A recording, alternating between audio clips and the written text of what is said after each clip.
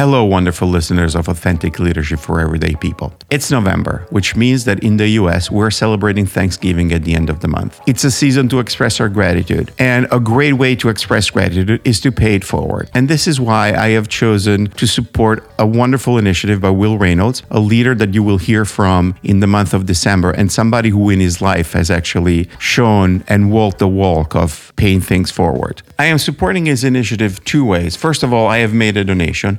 And second, I'm going to turn the microphone over to him to tell you what he's doing. After you hear that, I'm going to quickly come back and tell you where you can make a donation to support it. Howdy, friends. I'm Will Reynolds, and I'm sleeping outside on November 19th to raise awareness, but also to raise a boatload of money for homeless youth in the city of Philadelphia. And the reason why this is important to me is we have a cutoff date. When it's your 18th birthday, you're technically an adult. So that means if you're 17 years old and 364 days, we have support systems for those youth. If you're 1 day later, there's a lot fewer resources, and we throw those youth into adult homeless facilities with a lot less government support. And that is why I'm sleeping outside, because the Covenant House, for whom I've been sleeping outside for 12 years to raise money for homeless youth in our city, they focus specifically on that 18 to 22-year-old youth who's probably still more like a kid than they are like an adult. And now they just don't have as many resources. So that's why I'm sleeping out. Would appreciate your support. Thanks so much. As you can tell, it's a wonderful cause.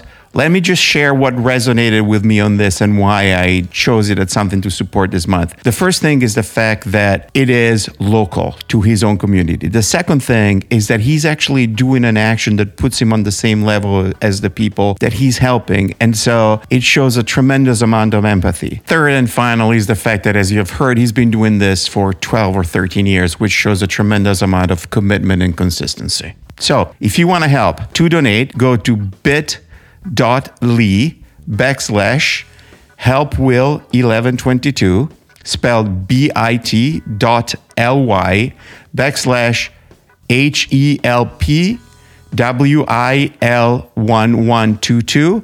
Yes, Will's name is spelled with only one L. So once again, it will be HELPWIL1122. Thank you so much. Any donation helps.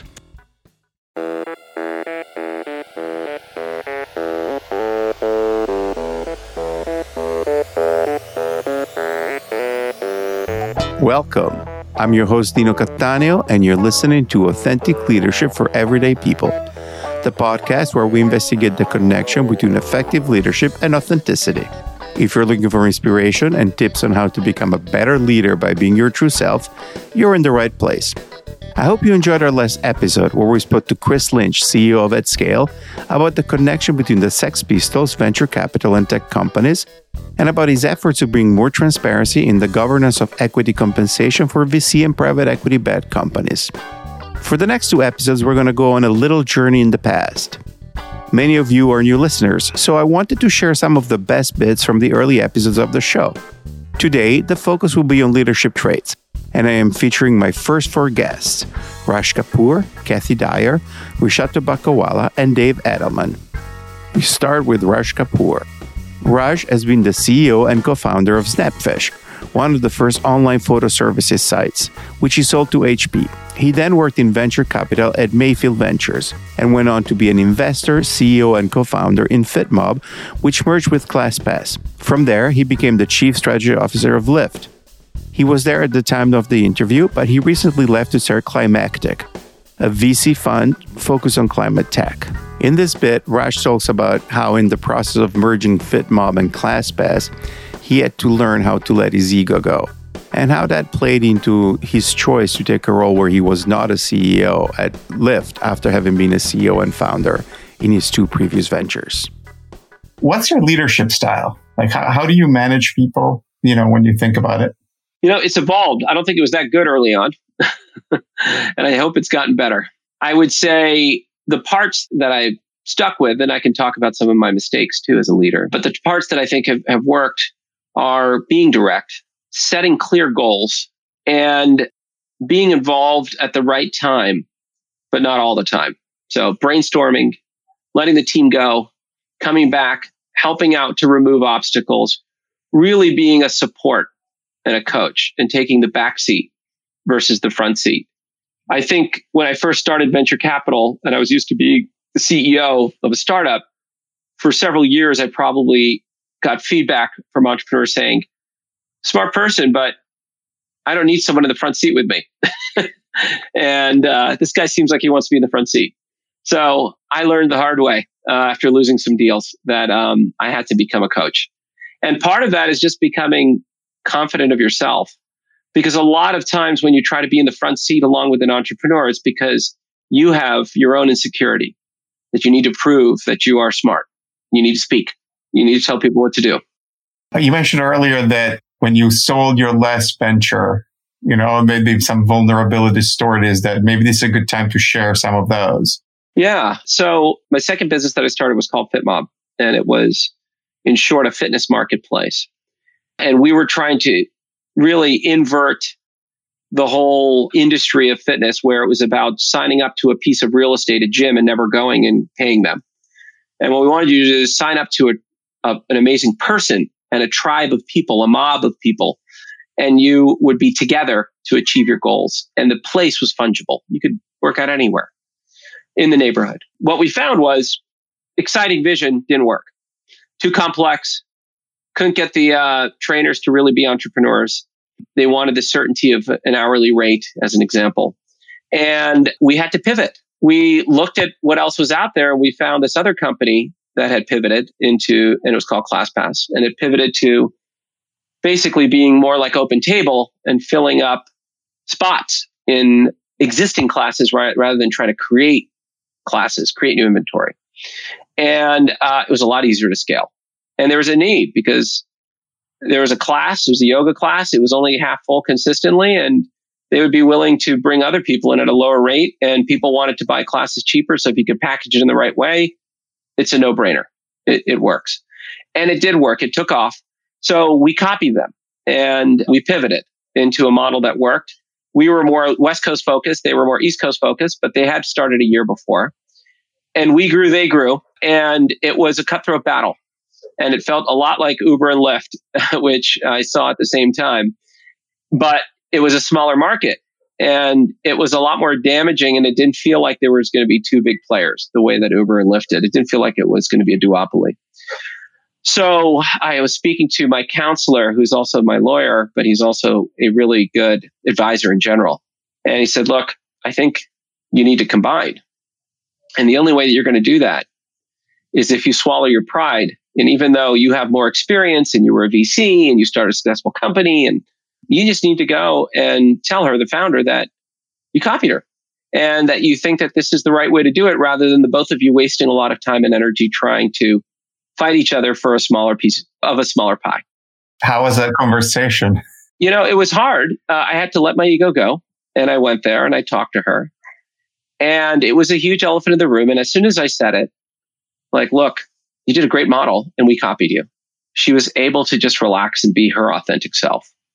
And I was able to be my authentic self. And we talked more about how we can go do this together rather than trying to fight about who was right and who was wrong. And did you have to basically seize control of the whole joint thing? And that was the other piece, which is I'm ready for, I want you to lead this, and I'll do whatever it takes to make this joint company successful. And it was tough because I had to then effectively work and commute to New York from San Francisco, and did that for 6 months and helped out. And it was hard because we were competitors. And so walking in the office for the first few weeks felt more like you were a competitor walking in than people on the same team. And building trust was even harder. The company now is doing well. I moved on, but there's a number of people that are still there that are thriving from the FitMob days. As you were telling this story, it struck me that you've gone from being a CEO for a number of ventures to, in this situation, you were no longer like the number one person, and even at Lyft. How was that shift in role for somebody who was so used to be like the main leader? Yeah, I would say that it's really good that I did that ClassPass experience before I came to Lyft. And it's good that I got some of that harsh feedback as a venture capitalist, because it helped me understand that you don't need to be the one always in front or right to have impact and really to experience, to be content. I think I came into Lyft with a different perspective, but I'd still say, look, Lyft grew at a pretty rapid clip that I didn't expect, and is a much larger company now. So I'm constantly reinventing myself that way too, and still receive feedback that I could have done better in certain areas. So now I'm getting more and more comfortable about being the coach and having the team run, and realizing that, the success and the happiness that you feel is going to come from within you versus from external gratification. So taking all these experiences, are there like 2 or 3 tips that you could leave for listeners? Yeah, I think the last year and a half have been years of introspection for me. I attended something called the Hoffman Process, which is a retreat for about 8 days where you go deep into yourself. And you really get to understand what is the authentic you and what are your patterns that you inherited from people like your parents. And how can you separate that out and not be your patterns? And how can you be a better person? There are always things that we do that we're not happy about. Doing that personal work is the fundamental basis that will then allow you to have great relationships, whether it's a romantic relationship, whether it's a family relationship, whether it's a work relationship. I've just seen it reverberate in so many ways. So first tip is actually yourself, which is do the work. However you want to do it. It doesn't have to be this. It could be something else. It could be meditation. Whatever it is, try to connect and do that. 2, I would say, is if you can have that sense of vulnerability, it means that you will be comfortable hiring people better than you, which means that you will ultimately be successful in almost anything you do. The minute that you make yourself the rate limiter on everything because you feel insecure is when your odds of success go down. My second and fourth guests were 2 people with a tremendous impact on my career, how I think about leadership, and how I think about running a business. I spent 6 years of my career at Digitas, an interactive and direct marketing agency. As in many service businesses, I rotated through different teams, but I spent significant time with each one of these 2 leaders. They were both senior leaders at the time, and they were running significant portions of the business of Digitas, but each one of them had tremendous careers before and after Digitas. I'm going to start with Kathy Dyer. Among other roles, she was the CMO of Advanta. She was the Chief Talent and Transformation Officer for the whole Publicis Group. She was a global CMO and general manager for the Merchant Services Unit at American Express. She also invested a significant portion of her life using her talents to give back. Specifically, she spent over a decade on the board of directors of CARE. And that is where we start from our conversation about what leadership traits are important to Kathy. So, as you think about your leadership approach, what are some of the lessons you incorporated based on your experience working with CARE and in some of these countries all over the world? Mm-hmm. Well, first and foremost, I think is the notion that you must see and treat absolutely everyone with dignity.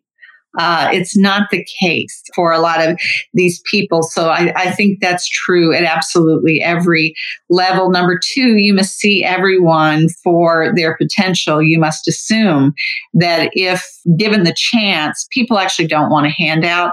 What people really want is the chance to latch on to something that lets them improve themselves, whether that's in the developing world or in Boston. And, back to measurement, back to the Ecuador program, very specific tracking programs, tracking mechanisms were put in place to measure participation.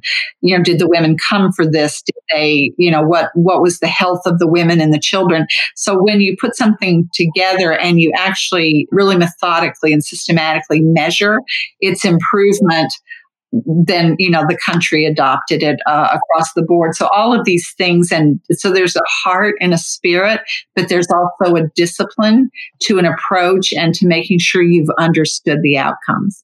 Yes. So if we were to, after all this conversation, summarize quickly your leadership style and then the traits that you look in, how would you define that? Okay. Well, I'm going to give you, someone actually gave me feedback once to describe how that person experienced my leadership. And it was a Digitas example. So maybe I'll just offer you those words.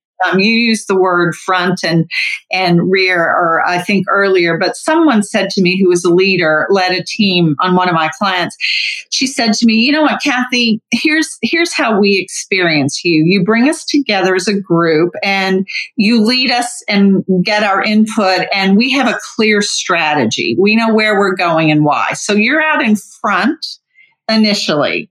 Then what happens is you will go back to the rear to let us do our thing, to have credit for what we're doing, to own it, to get nicked up or to have a success. So you're in the rear, not micromanaging us. She said, but there's an important middle, and that is you're at the front of the boat, then you're at the rear of the boat. She said, but the minute we hit storms and choppy water, you're in the boat rowing. You don't abandon us and say, but I let you do that and you failed. You're actually in there getting it done and sorting it out, and there's no blame game. So, I was flattered. I thought maybe that was a nice way to depict it. And I think it is the way I try to operate. So, yeah, because intentionality is important, right? As a leader, there's a point where when you realize that if you want to be an effective leader, you need to define who you want to be as a leader. Exactly. And there was a second part. Did I leave out the second part to your question, Dino, or did that answer? Well, no. Well, the second part is obviously, if you're looking in people, what leadership traits you're looking for in people.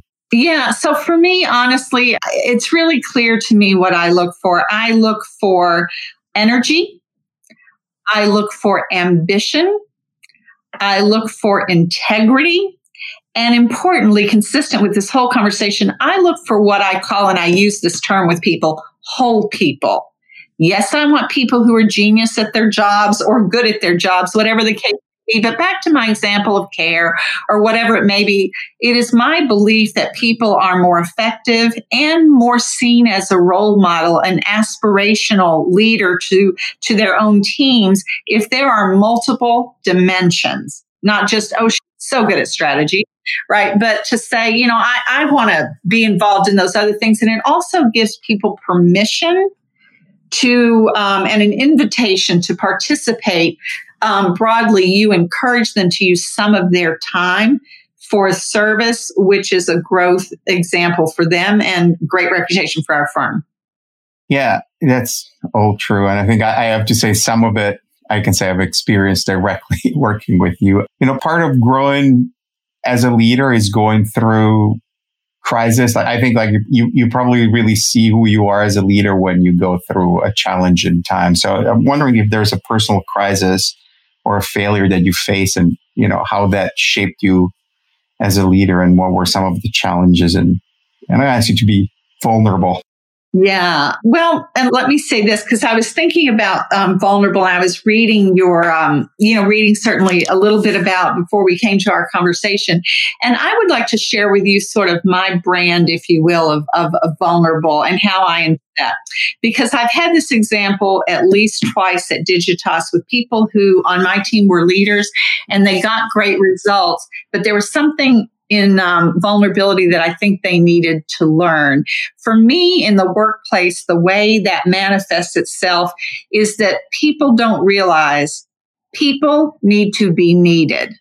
And so what I mean by that is if there was someone who worked in one capability and got a broadened role to lead a cross-functional team, that person brought insecurities and wanted to master all the functions in which he was an expert and then not need the leaders. And guess what? You don't have a team when that happens because they ask to be reassigned. So I think people are needed. I couldn't do anything alone. I could, if I had 10 different capabilities on my team, I might be qualified to lead 2 of them directly as a subject matter expert. And guess what? That means 8 no. So for me, it's my brand of vulnerability is to make sure that you've understood that your job is not to do everyone's job or even be able to, but that you're not perfect and that you're not setting out to do that. So just as, as a story, that's one thing I say. It's to me a twist on vulnerability, but it's the mistake that I've seen 2 successful people make. And also people didn't want to work on their teams. They wanted to bring what they knew to the team and to be needed. All right. So we're going to close with this one, the leadership section. So if you have 3 leadership tips that we can give to our listeners and something that they could put in practice? Things that have worked for you, or, if you say like 3 things that they should do. Yeah.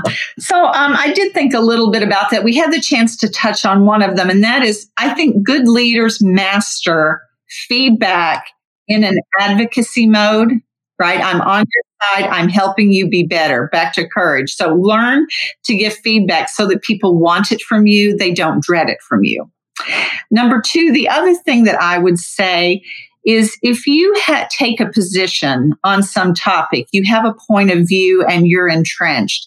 If you are exposed to new data or just to another influential point of view, and someone is able to persuade you with argument that perhaps your answer isn't the best one, you need to learn to graciously, immediately retreat. You should not make excuses. You should be glad to be enlightened. And I think that takes a big person. Pivot. When you learn you should pivot, you need to pivot and not save face. And I think especially today in these times. And the third thing I would say that I've learned from a couple of big CEOs who I've worked for, and that is we will always have in the workplace tensions with peers. We may have strained relationships. We may have dust-ups. There may even been people who've done us wrong, outright malice. And what I would say, as I've watched others, you need to let that go. If you hold on to it, you will only age yourself. And the second thing that will happen, not only are you eating yourself up from the inside, but there may be in the future scenarios where you might do genius things together and enjoy it. So harboring it forecloses on the chance for a great relationship, for great outcomes. So be the big person, do yourself a favor and let it go. Thank you. I think that's a precious lesson that too few people leave by in reality. Like everybody says like, oh, I've let it go. But then underneath, it's hard to let it go. And I think like the other thing that really appreciate the second point that you made.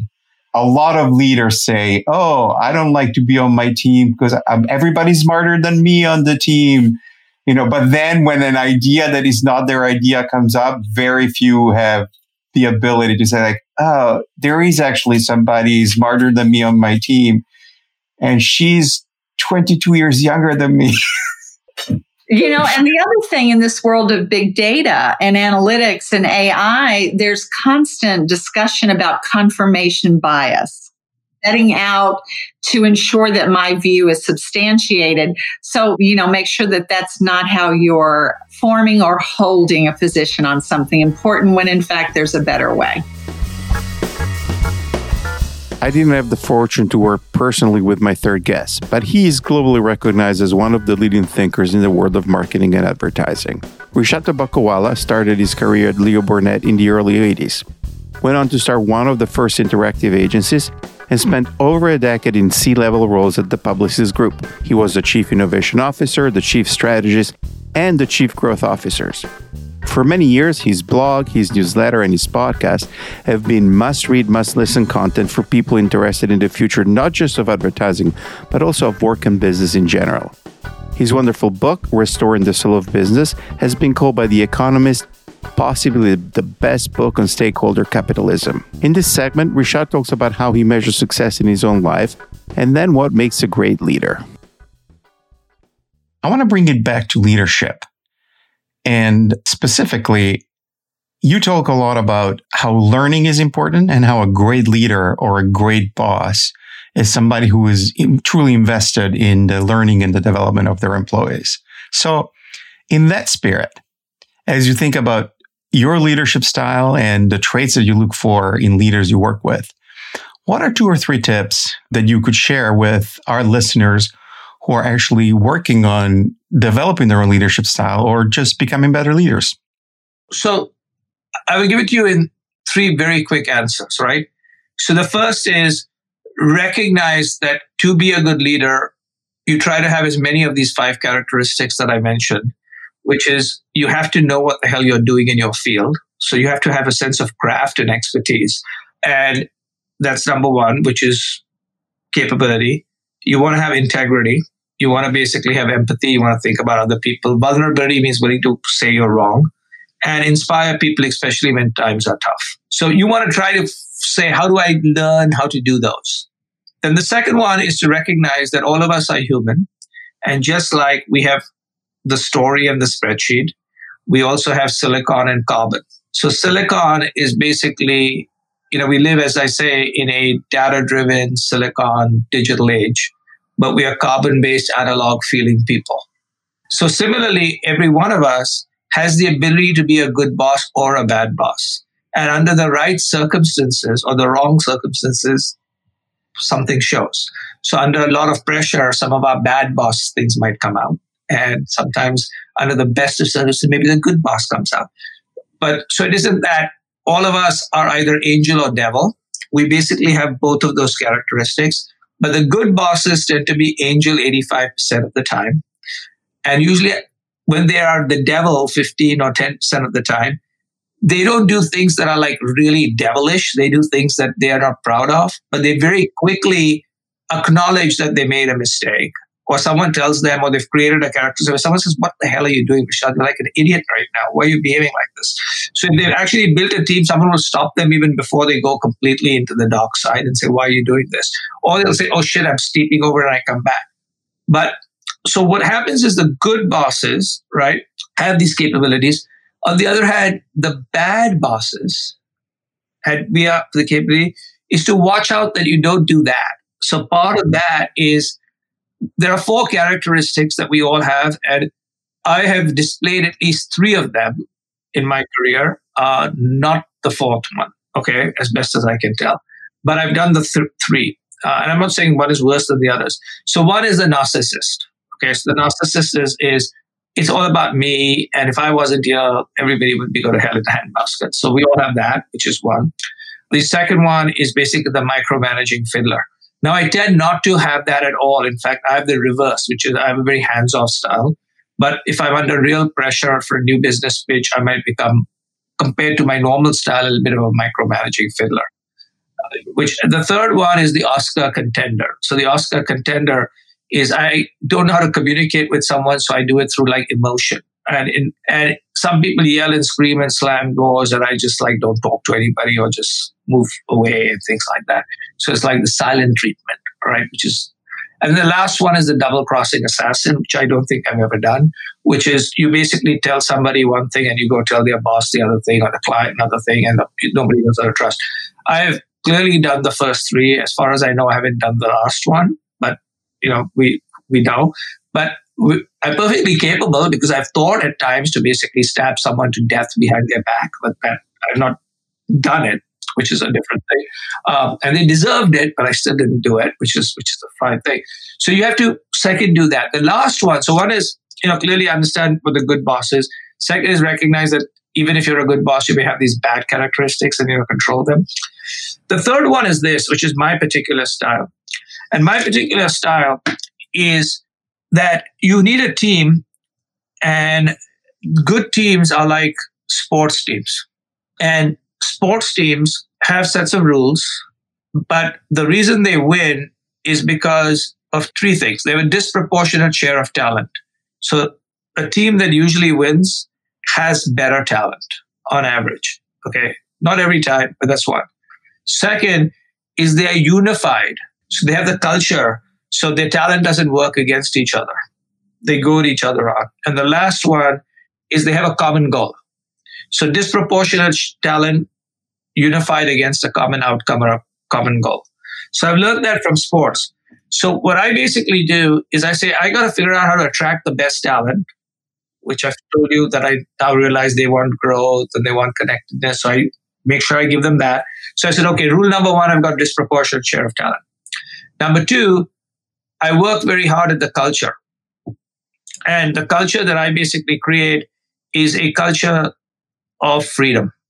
So the idea basically is you should be free to try things, make mistakes, say whatever you want. You can say whatever you want, and as long as it's not like absolutely stupidly racist or sexist, right? You can say what you want. And sometimes you say things, you say that was a stupid thing to say, or someone says it's stupid, and that's fine. But it's not like you are like doomed for your career, etc. Because in it, if you are, capable of taking risks and making mistakes and innovation. And if your intent is not to hurt anybody, but you come up with some stupid thoughts, that's perfectly fine because you need to be. So I create a culture where people feel safe and free. And it's very hard, which is you can say what you want, but everybody needs to feel safe. And that's the second one, which is important. And that's a big thing. And then the last thing that I basically do, which is important, is I spend a lot of time backing up my people. So if a client would call me and say, Dino sucks, okay, I'll say two things to the client. Number one is, have you told Dino he sucks? And they say no. So I said, I would recommend that first tell me why he sucks, but why did you tell him why he sucks, right? And after you tell him why he sucks, then you either call me or he'll come and talk to me anyway and say, my client called me and I sucked and I don't suck, or I do suck and here's what I'm going to do. But I said, don't call me, you call Dino. Okay. Second is I said, I'm not certain that Dino sucks. I actually think Dino's really good. But if he sucks, you should tell him. And you can tell me, but I'm not going to tell him. You need to tell him because I'm not going to go tell him. And he'll rectify it because in most cases, I don't even think he's made a mistake. He'll explain to you what happened. But if he doesn't, then I will talk to Dino and then Dino will get back to you. So in effect, what basically happened, the clients would basically say, this guy believes the people around him are really good. And my thing was to everyone around me, if it's a yellow alert, I don't even want to know. You go fix it. Okay?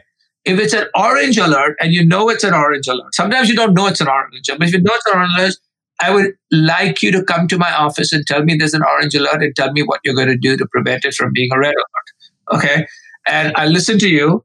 And if there's a reason I think it won't work or have a better idea, I'll tell you. Otherwise, it's your problem. Not your problem. I know what's going on. Know what happens. When it turns into red, A, I know what the problem is. B, if I had a better idea, I would have said so. Right? But then me and the person goes and starts fighting the red alert and brings it back to orange. Right? And we don't spend any time. You never told me. And at the same time, the client basically has already recognized that this guy is probably aware of what's going on. And he's still letting my lady or man handle this. And so guess what happens? People basically say, you're going to back me. So they'll sometimes come to me and say, I think this is actually a yellow alert. It isn't an orange alert. I'm taking care of it. But I just want to tell you, what do you think of this? And my stuff is, it looks fine. Don't worry about it. And when a client or anybody basically believes that you are backing up your people, exactly, they actually believe you run a great team. And your team basically won't let you down because they said this guy is going to go and take the bullets for us. My fourth guest is Dave Edelman. And as I said earlier, he had a tremendous influence on my career. Aside from his time at Digitas, Dave has been a partner at both BCG and McKinsey, and he authored two of the most important marketing articles published by the Harvard Business Review. During his tenure as CMO of Aetna, Dave was named by Forbes one of the world's most influential CMOs, and he's currently part of the Harvard Business School faculty. In the bit you will hear, Dave first talks about how he started forming his own leadership, and then discusses the transition in going from managing a fairly homogeneous team in a top-tier managing consulting firm to running a much more diverse cross-functional team at Digitas. So in the process of forming leadership, there's what comes natural to you. And then as you move through your career, there's a point where you need to get intentional to sort of articulate who you are as a leader, how you want to present. What are some moments in your career where you started sort of going from the natural to the realizing what your leadership style was? Yeah, there were two things that I'll talk about. So one was fairly early in my career. I was at BCG and I had written this article on segment of one marketing. And the natural next thing was to market it, get publicity for it. Well, that meant getting on stage, becoming a salesperson for the idea, for BCG, for myself, all of the above. That was something new. Normally, when I was on stage, I was performing. It was, from theater. It was, mostly scripted and very clear and rehearsed. And here I was going to have to really get up there and do something that really stretched what I was trying to convey to the audience. And so I had to be very deliberate about it. I had to think carefully about the way I used words, the kinds of stories I told. I deliberately didn't want to come across as self-serving sales, but what I did want to come across was, here's a set of ways of thinking about the world. They have a credibility to them, and here's some examples to that. And there's a way of taking that view of the world and turning it into opportunity. And here are some stories about that, and leaving it there and not necessarily going, for the hard pitch, but being very deliberate, especially in how I use stories to convey something to the audience. And so that was very deliberate. And it was a moment where I had to think through what I was trying to do with my audience. And then I think that the second one was, as we started building Digitas, it was my first time where I was getting a growing cadre of people on my team. I was building a strategy and analytics team. It was growing in numbers, and it was the first time where I was becoming a leader of a large growing group. And that required more than just simply working with a small team where I had before, just hands-on team. I still had that, but I had to also think about how I mobilized a broader group to get a sense of purpose, to feel energized about our mission. And so I had to deliberately bring energy to higher level things than the specific project at hand, and had to provide oxygen, not just in the room, but oxygen in terms of just in general, the job opportunity that people were now taking on more broadly.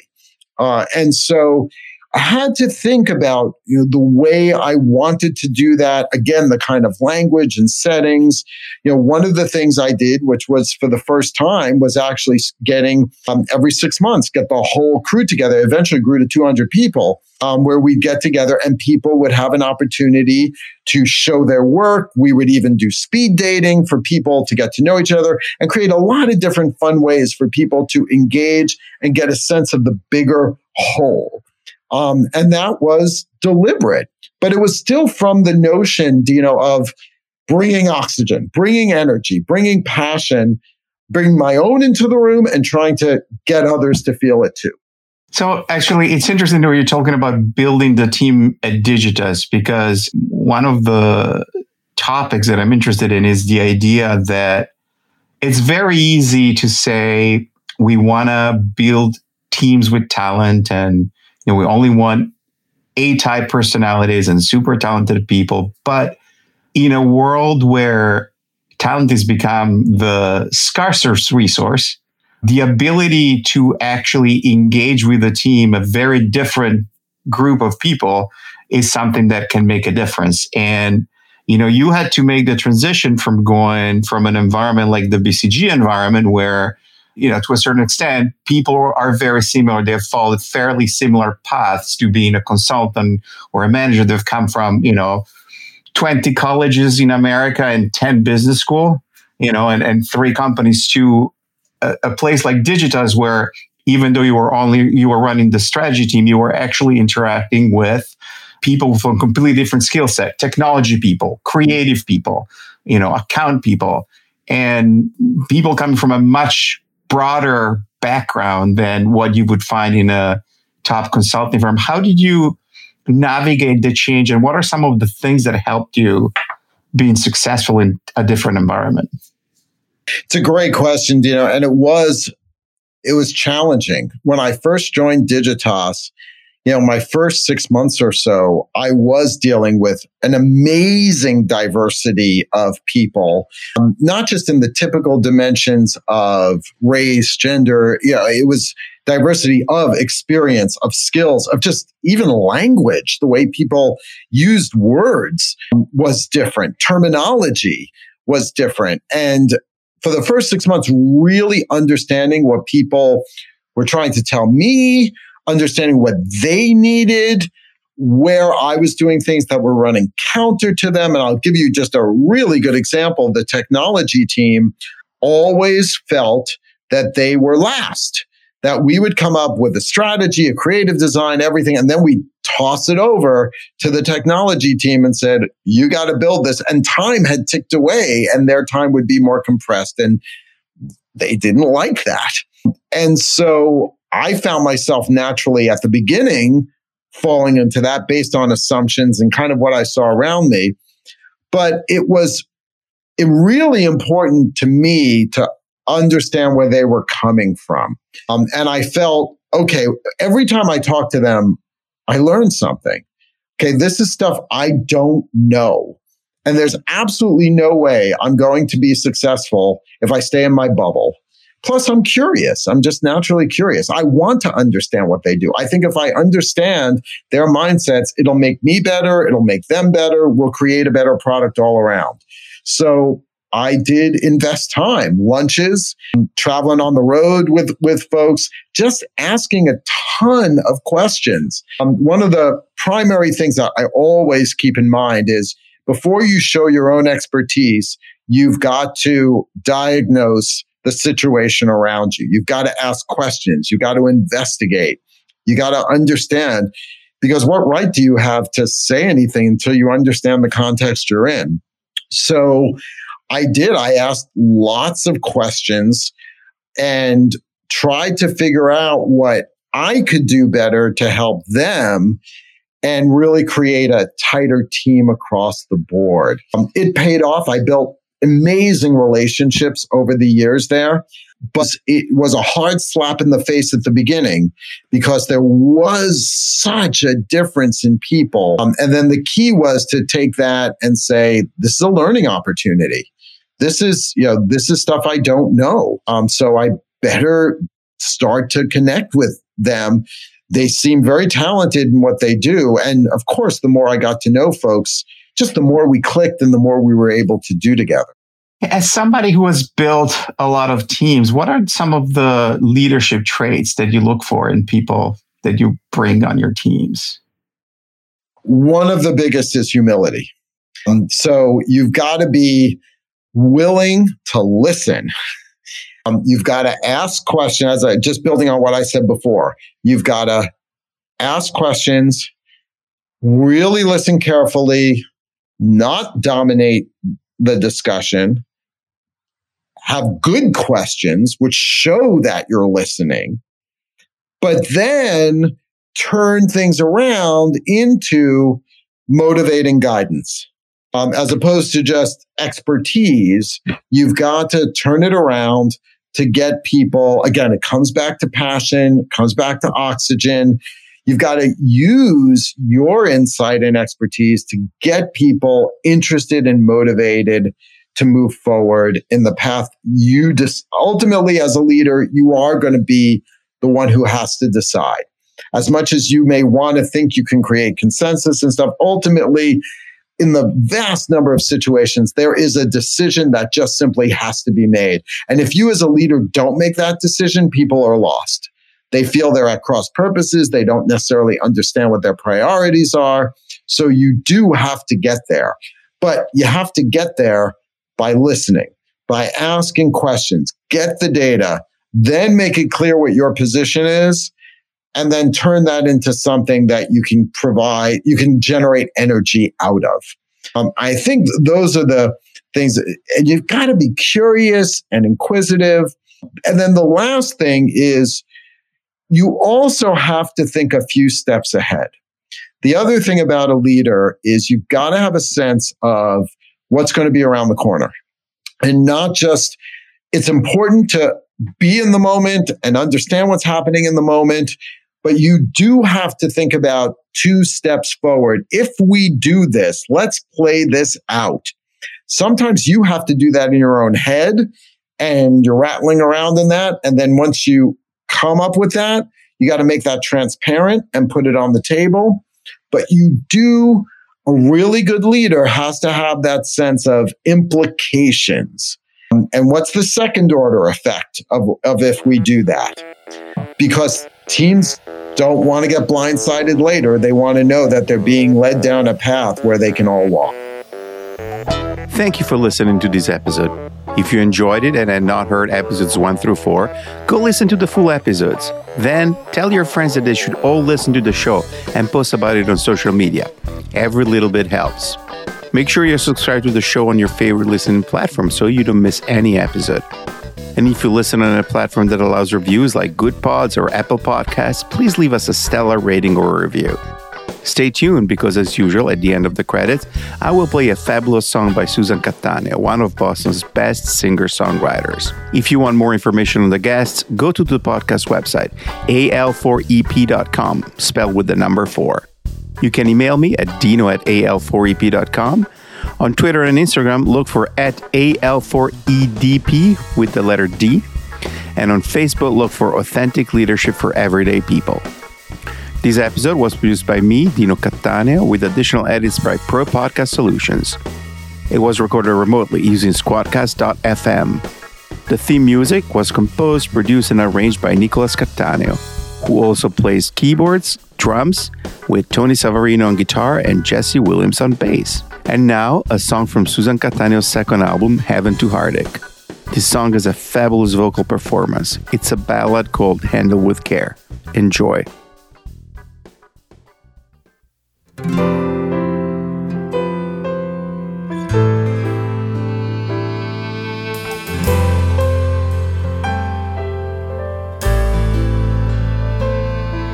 Be kind when you kiss me or hold me real close.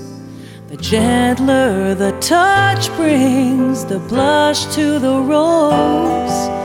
Cradle my heart and I'll always be there. Hold me, unfold me, handle with care.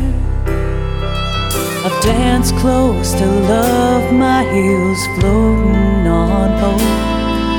I've dangled from dreams while despair held the rope. My soul has been torn beyond repair. Heal me, reveal me, handle with care. Just a little bit of tenderness is my request when I let you in.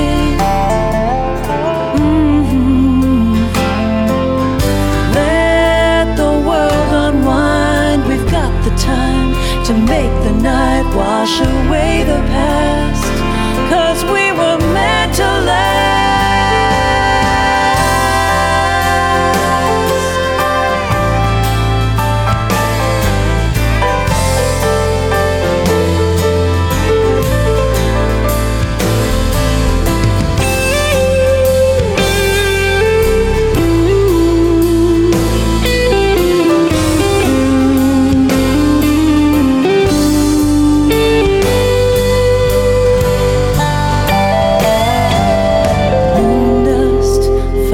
Us, we stand face to face.